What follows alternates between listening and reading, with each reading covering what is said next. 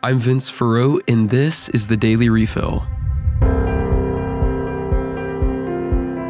Hey everybody, in lieu of a bunch of news items, today's Daily Refill is going to be centered on Pope Benedict XVI. As many of you know, Pope Emeritus Benedict XVI died on Saturday, December 31st, at the age of 95. Pope Benedict, formerly Cardinal Joseph Ratzinger, hailed from the German state of Bavaria. He was ordained a priest for the Archdiocese of Munich on June 29, 1951, and went on to be a formal advisor to Cardinal Joseph Frings at the Second Vatican Council, exerting great influence and making lasting contributions to its documents.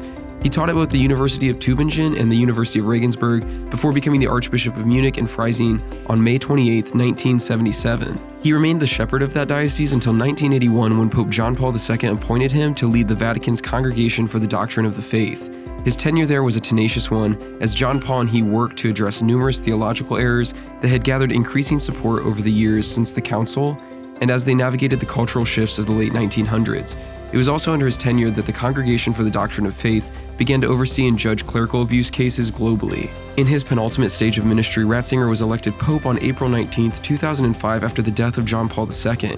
His reign lasted almost 8 years until in a surprising move he resigned from the papacy, seeking to live out the last of his earthly years in a contemplative and monastic way of life.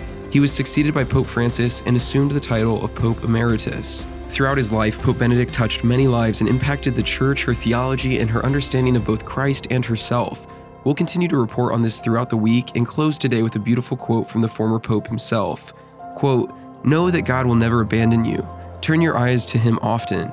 He gave His life for you on the cross because He loves you. Contemplation of this great love brings a hope and joy to our hearts that nothing can destroy. Christians can never be sad, for they have met Christ who gave His life for them."